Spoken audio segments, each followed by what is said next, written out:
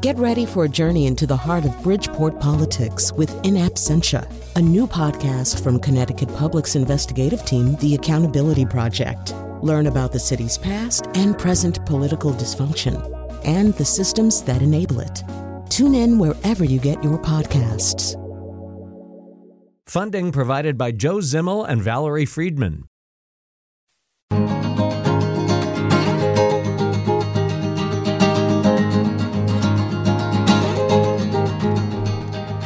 He took a bus to meet me in a bar in a Tuscan hill, or sight I'd never seen. I believe in God still, but you wouldn't be able to stop me if I feel like running away. Wouldn't be able to stop me if I didn't want to stay.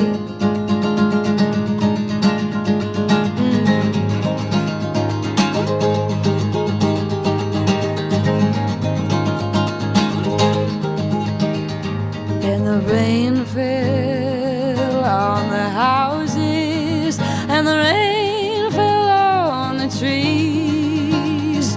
It fell its fiercest on the skulls of the willingly deceived. They put money in their hearts and God where their mouth is.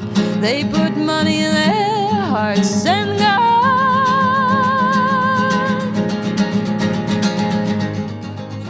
Beginning the year with Laura Marling. You could do a lot worse. And yes, poor Mr. McPants, he had to go find that song. And there's a live version you can find very easily. This is the album version. And it's really good. All right. Never mind about that. So we're about to do an all-call show. We've already got 2 calls up on the board. It's called Ask or Tell Me Anything. You can call. I'm talking to you. There's no bar you have to clear other than actually being able to dial a phone. 888-720-WNPR. 888-720-9677. You don't have to talk about the hot topics that are transfixing the nation right now, although you can. Let's talk about something eclectic or eccentric or esoteric. And so let's get going with that, and we are going to begin with Tom in Milford. Hi, Tom. You're on the air. And Tom, I can't hear you, man. Here, I'm going to put him on hold for a second. See if we can figure that out. And we'll try somebody else. We will try Anthony in New Haven. Hi, Anthony. You have the floor. Okay, I think we might have a technical problem here. So can you guys try to figure out what's going on, Cat and Pants? And we will try to figure out, and don't hang up, Anthony and Tom. We will try to figure out why you're not coming up here. But meanwhile, while that's happening, okay, so this is the part. This is the part where I kill time a little bit while we work on that. So, and I will. So, a couple of things. One of them is, New Year's resolutions are kind of dumb, except that if you say that they're dumb, then you're sort of saying that you don't think there's anything where you need to improve, right? And for me, it's kind of the opposite. My only reluctance about New Year's resolutions is, when do I stop? There's like so many areas where I need to raise my game. So, so one of the things that I've decided to do is to become more organized.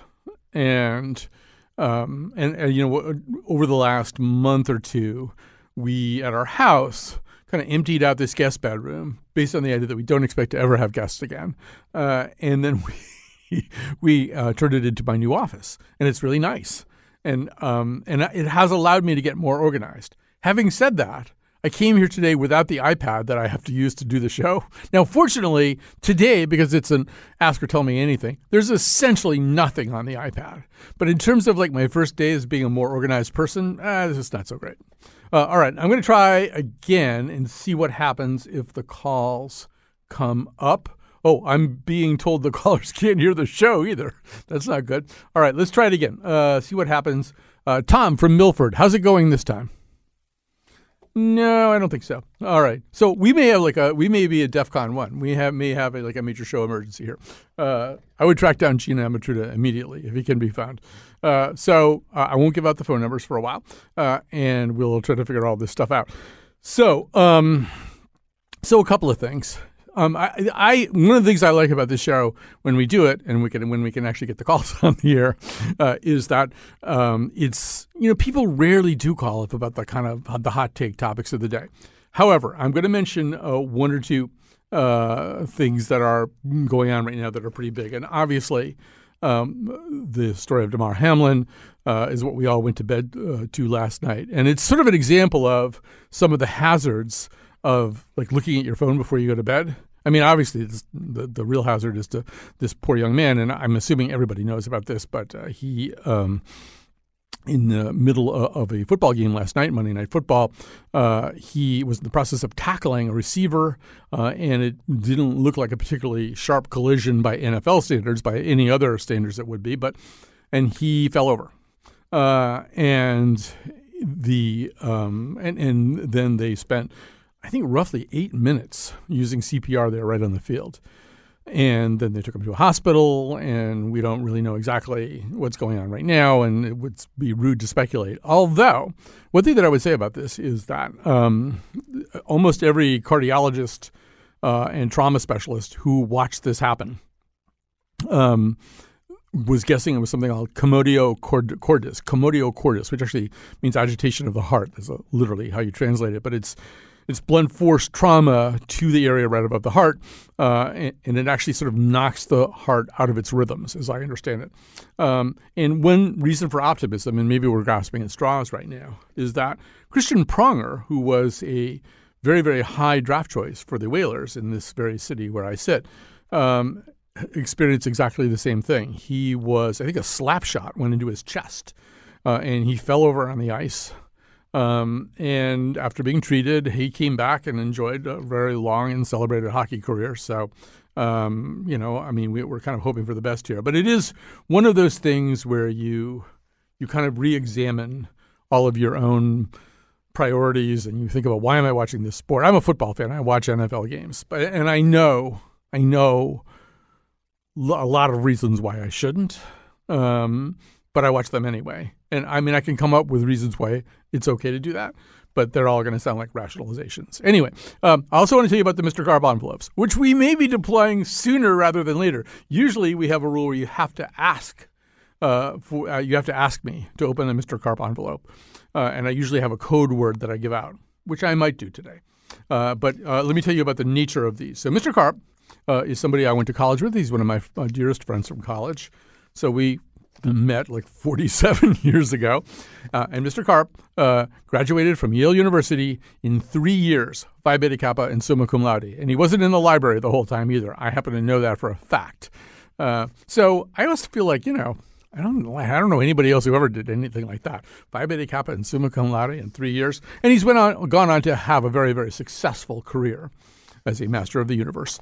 And now he's kind of, one of the things he does now is he clips things out of publications, physical publications, that he thinks may trigger an interest in his friends, and he puts them in envelopes, and he sends them out. So I have 3 Mr. Carp envelopes here. If necessary, I could open any one of them. Usually, as I say, I wait for you to ask me. But if it turns out we can never get any of you on the air, then that won't happen. But we have those. So I don't want you to panic any more than I'm panicking right now. All right. I am going to try just a different phone line just to see how we're doing. This would be, if we were lucky, Margaret from Waterbury. Margaret, are you there? No, we're still not doing that. Okay. So some other things to tell you about, including stuff that's going on this week here on the show. First of all, tomorrow I will be appearing at 9 o'clock with Frankie Graziano, on Where We Live in a political roundtable that will also involve Jonathan Wharton and Christine Stewart. And it will have certain echoes of a political roundtable show we used to have on this radio station. And I don't know. I mean, it's almost been forgotten in the mists of history. Could it possibly be coming back? Anyway, we're going to be talking about the beginning of the legislative session, which starts tomorrow, and other stuff too. But, things that are like big priorities this year and all that kind of stuff. We're also going to be doing an episode on Thursday about recaps, like TV movie recaps. Well, I guess TV recaps and episode recaps. I guess that's what it's called. So if I had my iPad with me, I would know exactly what it was called. But I'm going to say it's episode recaps because we're increasingly reliant on those. It's, I don't know if like when Homer was doing the Iliad, as oral epic poetry, he would like do maybe a little recap right before, right before he did the latest installment, previously on the Iliad. But anyway, we're going to do a whole thing about episode recaps. Who does them, what purpose they have. And I'm intrigued by, and I think senior producer Lily Tyson is working on this aspect of it now.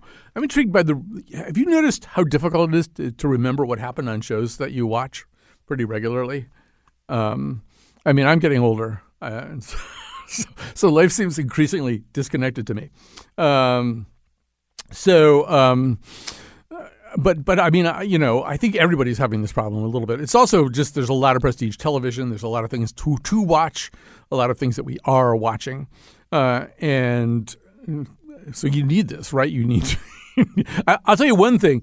One of the great inventions, obviously, in fact, we should stop saying they put a man on the moon or it's the greatest thing since sliced bread because, those are old technological innovations. We should be saying things like they invented a skip intro button or skip ad button, but they invented a skip intro button, and why can't they do X, Y, Z? Anyway, one thing I never do is skip the recap because I'm never completely sure I know what happened previously. Anyway, all of that. We probably will talk to a neuroscientist about why people have trouble remembering, something really dire that might have happened on your favorite show last week. So that'll be Thursday, and then Friday we'll be doing the nose. I'm in such great shape right now. I've already seen everything that we're going to talk about on the nose. That includes a Netflix series called The Recruit, which is I shouldn't say what I think about it, right? That'll be a spoiler. And then White Noise, which is Noah Baumbach's movie adaptation of the 1985 novel by Don DeLillo. A very important novel in my life. I probably read it 3 times. I watched the movie last night, and then I went up into our Mayor of Easttown type attic and rifled through boxes until I found my copy of White Noise for the nose in a box and took it downstairs and started reading it again. So, but I shouldn't say what I thought of any of that stuff. So that's all stuff that's kind of happening this week. I should also say unfolding right now, something that we could talk about if it were ever possible to talk to anybody, would be the election for Speaker in the House of Representatives in Washington, D.C. Kevin McCarthy obviously was the putative new Speaker, and it's apparently not going well at all. It's going so poorly that some of the more radical and dysfunctional segments of the Republican House caucus have suggested that if they are sufficiently displeased with McCarthy and they can't get what they want, they'll throw it to a plurality, and Hakeem Jeffries, who is scheduled to become the Democratic minority leader, would become Speaker of the House, and that they can live with that. And if you can think about that for a second, I'm not the first person to make this observation, but if you're a chaos Muppet, which is to say if you're Lauren Boebert, Matt Gaetz, Jim Jordan to some degree, you know who all these, Marjorie Taylor Greene, if you're a chaos Muppet, you might enjoy being in a numerical majority party where the speaker is from the other party, right? Because you could cause even more trouble, or at least you can thrive. That's like a petri dish for you. So anyway, that's going on right now, and we're going to take a little break right now. I am going to issue a prayer to the radio gods that service be restored. But if it doesn't, it won't be the first time I talked for 49 minutes. I've done this before. I know I could do it again. We'll be back.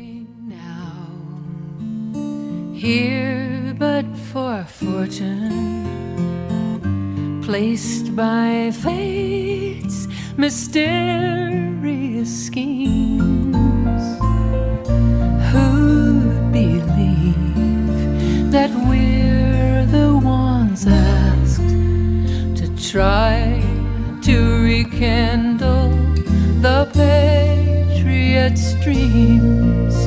Arise, sweet destiny, time runs short. All of your patience has heard their retort.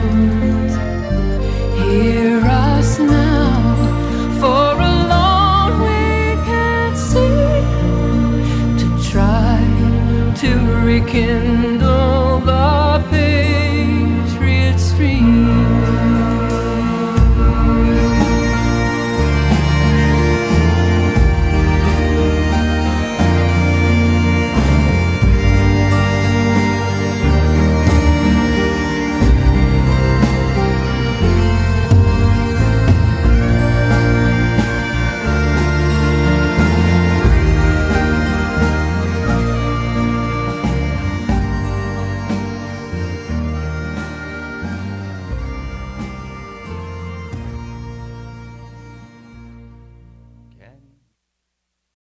Support for this podcast comes from Hartford Healthcare.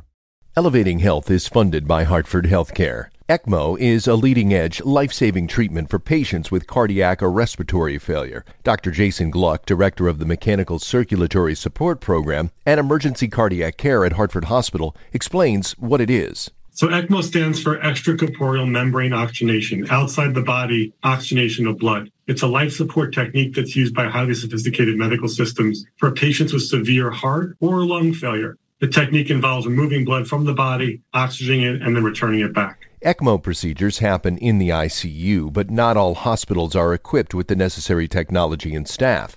Dr. Gluck describes Hartford Hospital's ECMO Go team. So ECMO is considered when treatments have failed.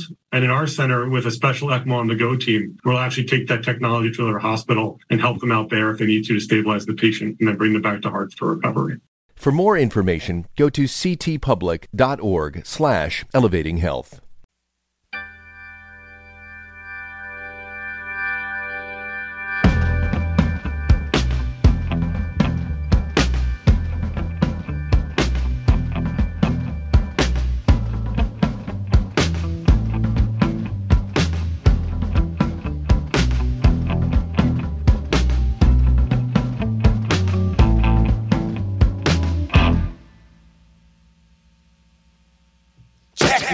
Strange parrots fall out from the sky, splashing Baghdad on the hooks and the panther Martin's eyes. He's outside with a candy Amarillo, Scarlet getting 27 stitches in his hand, with a pint of green chartreuse. Ain't nothing seems right. You bought a sunny paper on a Saturday night. Cassidy the thunder. All right, we're back. This is Ask or Tell Me Anything. It's the kind of show that we do once in a while where we just have phone callers. We don't book guests. There's a slight problem, which is that we cannot currently hear the phone callers, nor can they hear me. So we have like a couple of different possible ways that we might get through this, including Kat is offering to come on the air and talk to me about poor Jeremy Renner. I hope he's okay. But anyway, we can get to that if we have to. But right now, I think it's sort of, there's always a little chance that we're making radio history here. So I'm going to try to do this by myself for a second. Meanwhile, Jonathan McPants has come up with a really good idea, which is I can see what each caller, we have 4 callers who are still hanging on the board. I can see on the screen what each caller wants to talk about. Oh, and I think we're getting ready to do a test here. So let's try Margaret just for fun. They've all been on hold for a while, but hi, Margaret, you're on the air. Except you're not on. You guys were just playing with my emotions in there. They told me to try a call.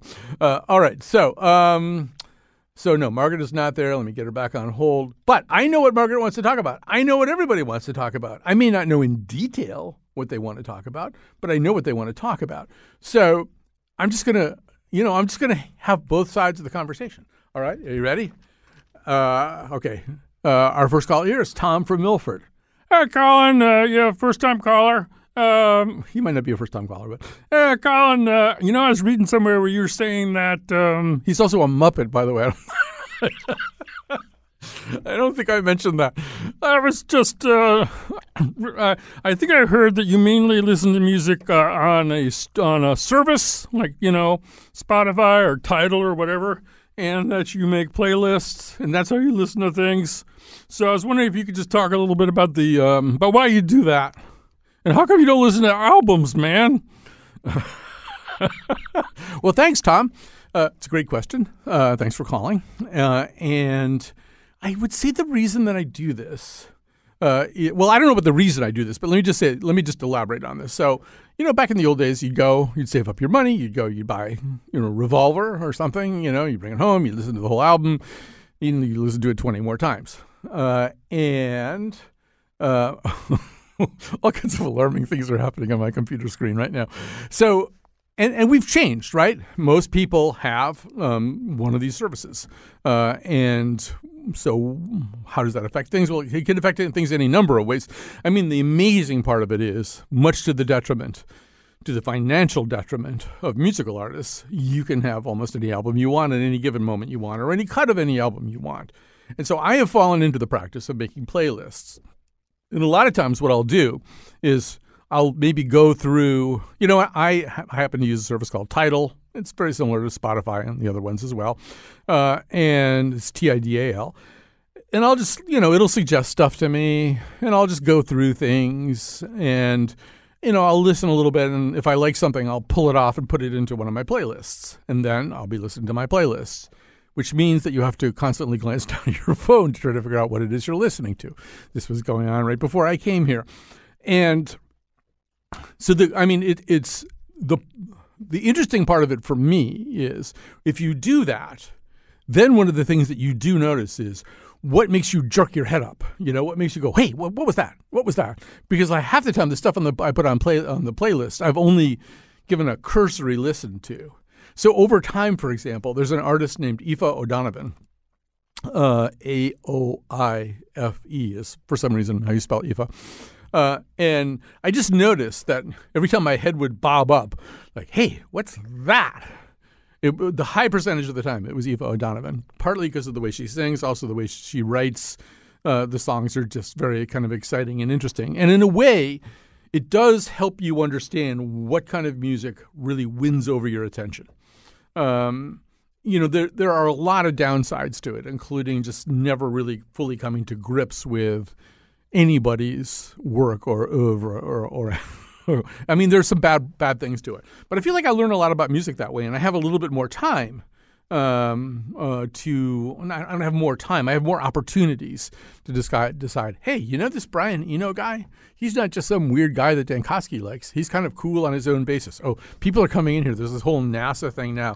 There's like a pit crew coming in to try to fix stuff. So anyway, I hope that answers Tom's question. I don't think it's the best way in the world to listen to music, but I think it's kind of where an awful lot of us are right now. And probably there will be a restoration at some point of the album and of the idea that things deserve a little bit more of our full attention. And I mean, I totally get why it's wrong what I do. And I'm also being told that we may be ready to try something. All right, so we're going to try Anthony on line 1. Hi, Anthony.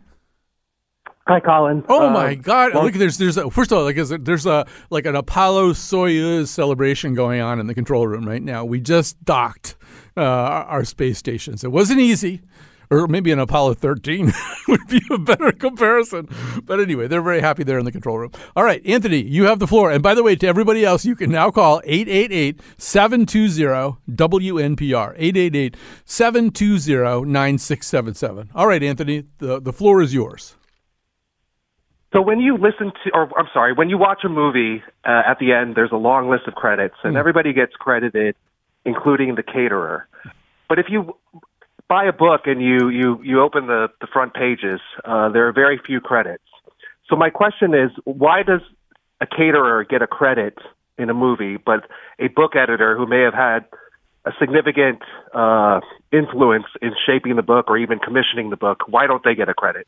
Well, typically, I mean, not with every single book, but typically the book version of this is often at the back. It's called acknowledgments typically, and it'll you've read these, you know what they get. Sometimes it'll be, forget about the caterer, it'll be like, I'd like to thank the guys down at the Good News Garage because they were really helping me out when I was having a problem with the Mazda. I don't think I would have gotten the book done if you hadn't done that. They thank everybody, or they can thank almost anybody.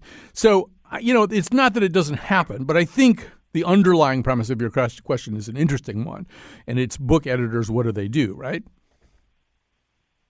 Right. So, and if they're acknowledged at the end of the book, that's, through the grace of the author, but it's not required. No. Like it is in a movie or in a music album, although we don't have physical albums anymore, I imagine there's a list of credits for everyone, including the re-recording mixers. But it's striking to me that book editors that's not a sort of custom or practice to credit them at the beginning of the book. Right. So let me say a couple more things about that, which is, and I'm maybe not as up to date as I could be with the publishing industry, not having written a book in a while, but I have written books. And, I think increasingly there are fewer. I mean, the era of Max Perkins is over. Maxwell Perkins kind of famously is the guy who guided and stuff like, Look Homeward Angel to its destination and stuff. And even more recently, my first book, in fact, I was sort of acquired as an author before I'd even produced a book. And the guy who did it was a guy named Herman Golub, who was this legendary editor who, I guess I can say this now, I don't know, if everybody, all the necessary people are dead. There was a rumor, for example, that he'd essentially written Shogun by James Clavell, that given the shape that it was in, he really. But I think, with each passing year, the number of editors who really put pencil to paper or whatever the digital equivalent of that is and really reshape prose dwindles a little bit more in favor of acquisition editors. Now, you still have, legendary editors. There's one who is married to one of our regular guests here and who is very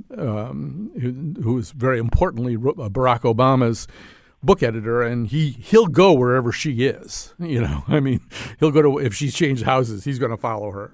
It's like that. And I think editors can be really, really important when you have an author who, Obama is clearly a writer. And in fact, his editor, whom I obviously know, has assured me he is a writer and he writes and she edits.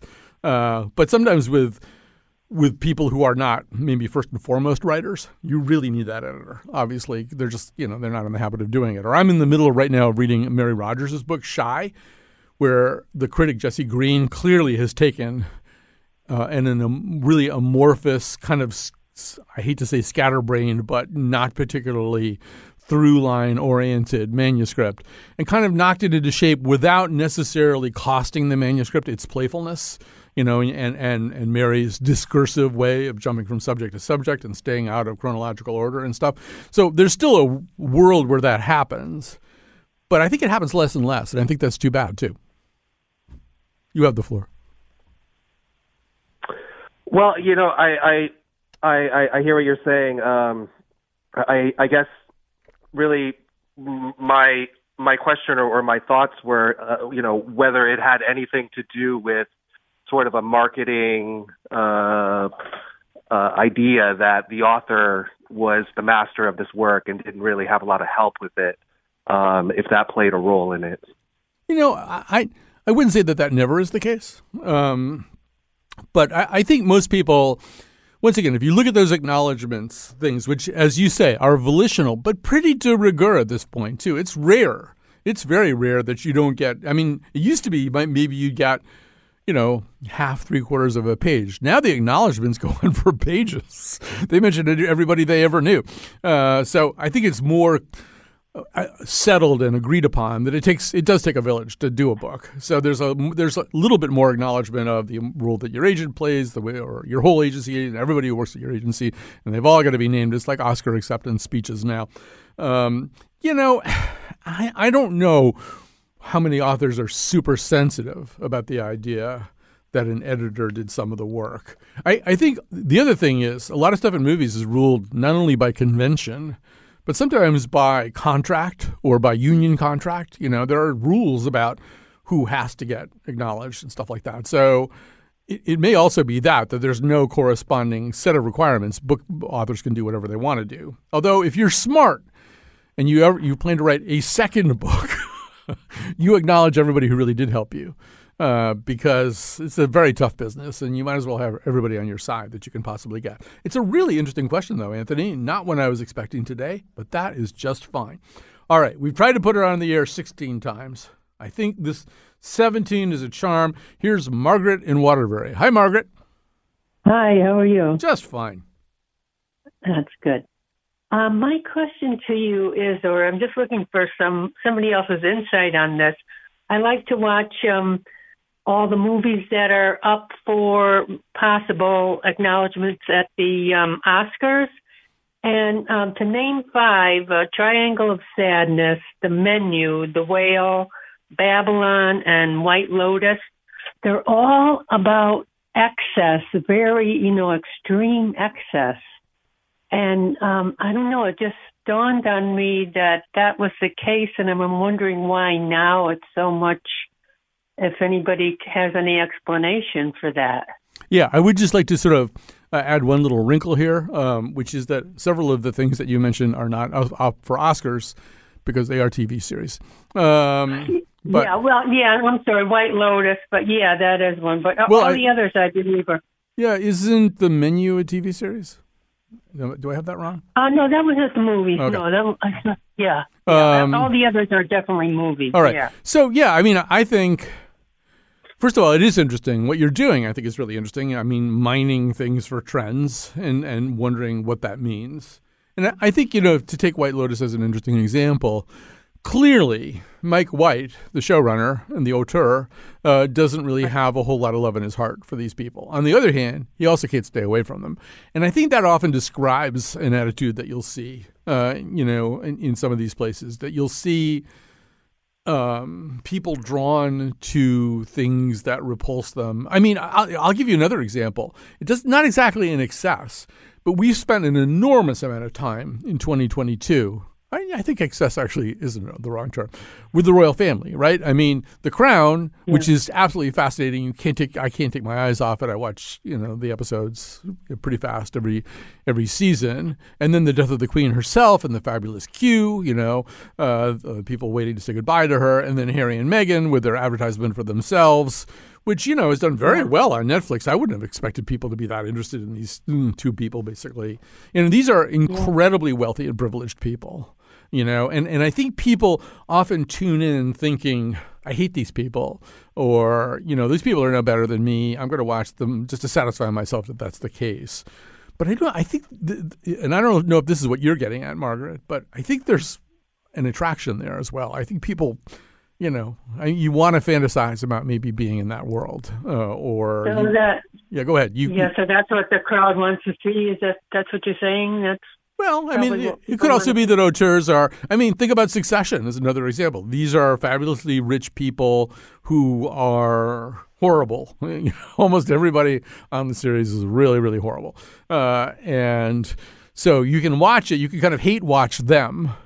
But I think it goes beyond that. There's something really entertaining and thrilling about seeing that world. And we've kind of been doing that forever, right? I mean, we did it, decades ago with Falcon Crest and Knots Landing in Dallas. We're doing it now to a certain degree with Yellowstone and stuff like that, and the Dutton family, who are also I don't know, John Dutton would say they're really not rich, but they're sure as hell richer than you and me. Yeah. Yeah. Okay. Yeah. You help me out there. Well, I could be wrong about all that, but I think it's what they sometimes call in psychoanalysis approach avoidance. You want to come near it, and you're also repelled by it. I think that might be what's going on here. All right, we're favoring anybody who called in at the beginning of the show and went through the long winter of our inability to get calls on the air. Here is Jeff in Hamden. Hi, Jeff. Hi there. Thanks for taking my call. You're quite welcome. I've been listening to your show for decades, so it's exciting to be on your show. So I guess the topic I want to talk to you about is music, generally, maybe more specifically, tribute acts. I just so happen to be the founder of the premier tribute to the Cars in Connecticut. You and Ray Hardman on social media a couple of times, so now here's my opportunity to reach out to you in person and just invite you to see Candio. We're really enthused about the quality of tribute that we're paying to such an iconic music group, and we think that our excitement translates to concert goers. Well, I have so many questions for you. Okay. Let's begin with. So, how long have you been doing the Cars tribute band? How old is it? since just before COVID, I started it. You know, it's been a revolving door of musicians, as it happens with lots of bands. But we have a solid core group now. It's fantastic. I can't believe I'm a part of this. All right, so that answer didn't really sort of help me pin down what I really want to know, which is, so in 2019, Ric Ocasek died, and I was sort of wondering what it would be like to be, you know, in a Cars tribute band and have a rather unexpected death of the preeminent member of the band. So were you guys already up and running when that happened? Yeah, so at that time, I was actually coincidentally assuming the vocals for both deceased band members. Mm-hmm. I had been doing this at least a year or so before Rick passed away, sadly.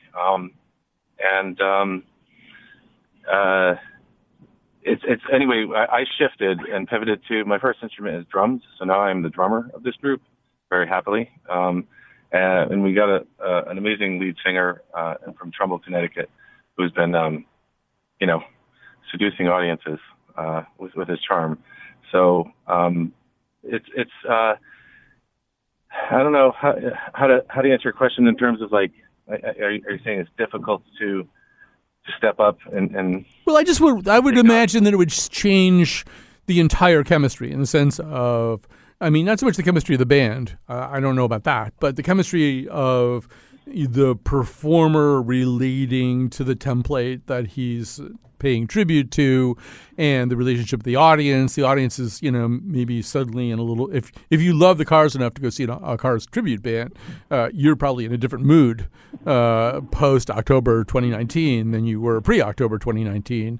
And you may be even more impassioned about Ric Ocasek and his work, but you're also kind of sad too. I'm just sort of wondering whether it's just going to cast a pall over things or made it seem like an even more urgent mission or whatever. Yeah, I kind of, before you took my call, I'm thinking, I kind of make this connection to the work I've done in preservation. Throughout my lifetime, I've worked in media preservation, including preservation department at Yale Library for many years. And I've always appreciated the work of Vivian Perlis, Alan Lomax, all these folks who just recorded stuff just to preserve it for future research and stuff like that. And the work that I'm doing in music now, I feel also especially excited about because I'm really connected with a lot of this great music personally.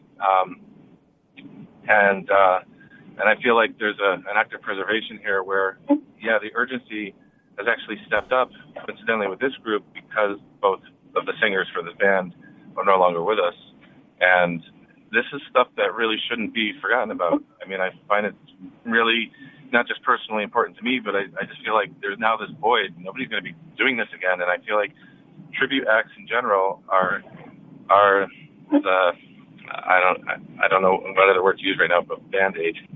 But to patch that hole, that void in our culture that people have come to develop and appreciate over time.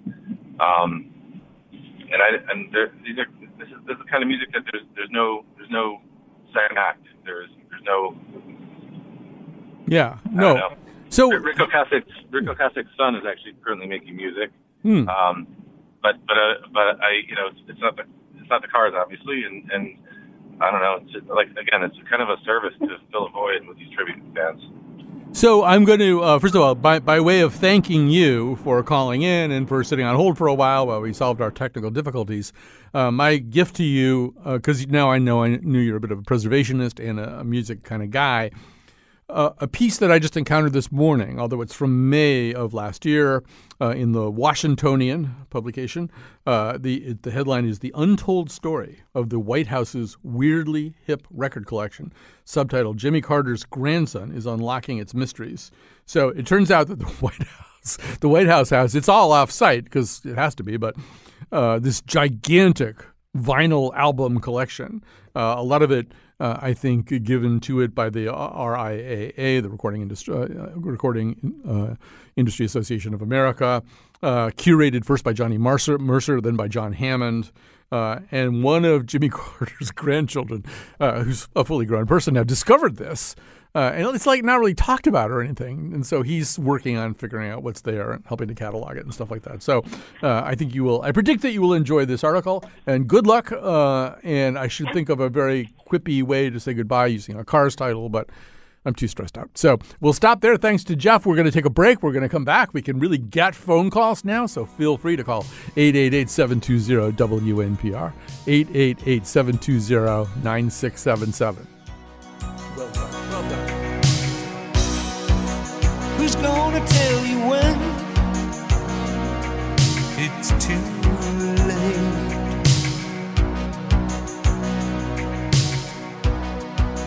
Who's gonna tell you things aren't so great?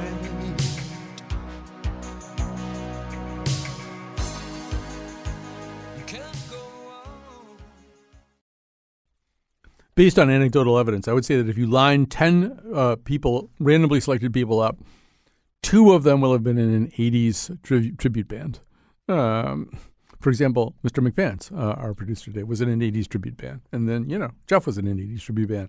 I used to be called up on stage. There was an 80s tribute band called OPM. And they would make me go up on stage and sing Pump It Up, the Elvis Costello tune, which is a hard song to sing because the lyrics have no particular one thing doesn't really follow from another. I've come to really appreciate lyrics where, like the way you look tonight or something, you kind of know what's coming next. You can just think about what's probably coming next. But anyway, people to thank. Well, now moving to the top of the list is Gina Avatruda, who figured out what was wrong for 35 minutes and fixed it. And now we're back on the air doing the show that we were supposed to. Kat Paster's our technical producer. Jonathan McPence, mentioned many times already today, is the producer of the episode, the call screener, and the guy who's so nimble that he manages to get a Cars song to end this segment with Jeff. It's not like we had any time to plan that. All right, so we're going to go back to the calls now. Our number, should I give it like 888-720-WNPR. Here's one of the superstars of these shows, and she's actually moved now on to other kinds of things that we do, like our Citizen Observer program. This would be Iman from New Haven. Hi, you're on the air. Hi, how are you, Colin? Good. So my question for you is sort of a hypothetical. Imagine that all beings, before they end up on Earth, get to choose how they're embodied, like anything from trees, fungus, humans, whatever. I guess it's a 3-part question. First, would you recommend to a being to choose being a human? And 2, what would you actually recommend about our species? Why choose being a human? And maybe you feel they shouldn't choose a human. Why not? That's what my question is. All right, this is fascinating, but let me just make sure I got the parameters right too. So the person, the entity that I'm addressing is some kind of entity, some kind of soul that has never before been incarnated, and is just and it's like a Cheesecake Factory. They're looking at the menu, and they're thinking, Otter looks good, it's like that. Okay, so what I recommend, I'm going to, for sake of discussion, I am going to say no, and here's why. And it's perhaps a little bit of a product of just having watched the movie White Noise. I think there's great things about being a human being, obviously. We can each make our own list of them. But the hardest thing is the consciousness of death, right? The notion that's present in us in a way that it is probably not present in other animals. It does seem as though other species have some recognition of death, that elephants can understand that another elephant is dead, stuff like that. But I don't think they walk around all the time thinking about the fact that they're going to die. And I think that's a very high price to pay for human status. So that's one reason I might tell this hypothetical entity, well, you might have a lot more fun being an otter, actually, and less to worry about, although, once in a while an osprey comes and eats you or something. But that can happen to any species. And then I think the other thing that we have to think about here in the Anthropocene age is that, I would want this entity to know that the rest of the Earth to the extent that it could express preferences, would probably prefer this particular species go away before it wrecks everything. I mean, it's not as though we're like this exalted presence on Earth anymore. It's clear we're the biggest problem the planet has right now. And we are causing a lot of problems for an awful lot of other life forms. So, if you really want to, I mean, you could, I suppose, insist on being born into the body of someone who has the potential to become a climate activist and make things better, But I don't know. I don't think it's a layup anyway that you want to be a human. I don't know. What do you think? I sort of agree with you. I think that, humans have the potential, obviously, to create art and make music and plan amazing things, but all of that sort of strategic thinking leads us to worry a lot. And I think that's what you're talking about with like worrying about death. We do spend, not even death, just like everything, like humans worry about everything and it causes us a lot of unhappiness. So that is something, like I see my dog and I asked her the same question on a walk yesterday, like what would she recommend to this being in terms of being a dog? And she said many things about smelling things and like being present and being in the moment. I was like, that makes a lot of sense. And humans don't have to work really hard to get back to that, which is unfortunate. Well, I think we all ought to make a little bit of an effort here to sniff the ground, a couple of times a day. I'm out with my dog a lot. He does all the ground sniffing. I'm doing other stuff. I'm worrying. I'm walking around worrying. I'm walking around worrying going, what if I get on the air and the phones don't work? Oh, my God, what would I do? All right. We only have time for just a few more calls, and they all look very interesting. All right, so let's start. Oh, no, she's not there right now. Now she is. Okay, here's Jackie in Lebanon. Hi, Jackie. You're on the air. Hi, Colin. It's nice to hear your voice. Oh, obviously I hear your voice a lot, but it's such a lot of energy. I just wanted to mention a few things. Life, as it was spoken about with the last individual, is a learning school, and it serves the purpose rather well. Because having lived thousands upon thousands of life, you can come up with a very wise and loving and all things that are really beautiful expressions. And that comes from Earth School, at least this one. I just wanted to mention a couple of things like the question that's asked, we're trying to see if there's anyone else except us. And on and on and on they go.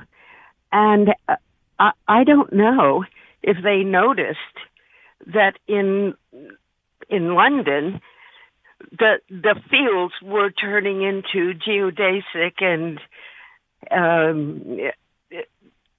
all kinds of like crop circles and stuff like that, right? Thank you. Yes. I mean, if that's not communication, what in heaven's name is? I think it's a very, very complicated situation.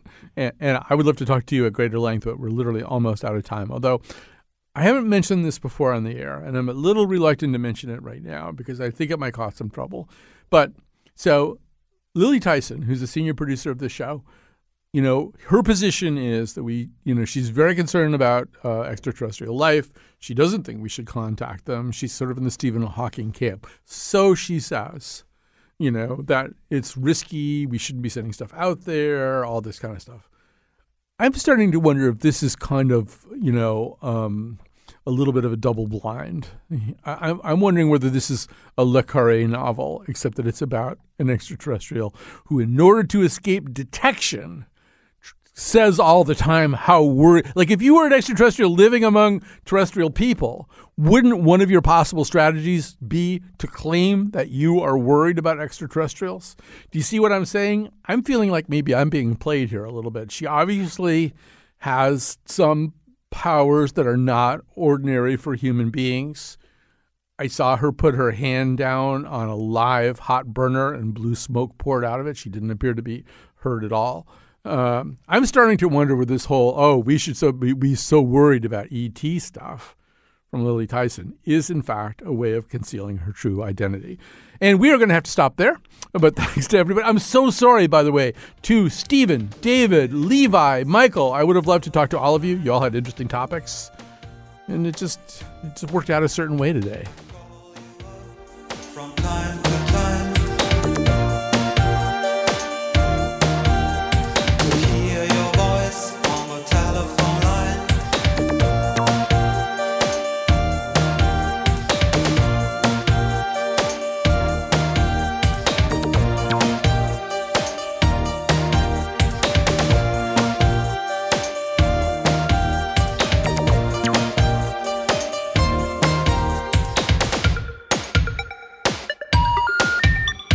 The number you have reached has been disconnected.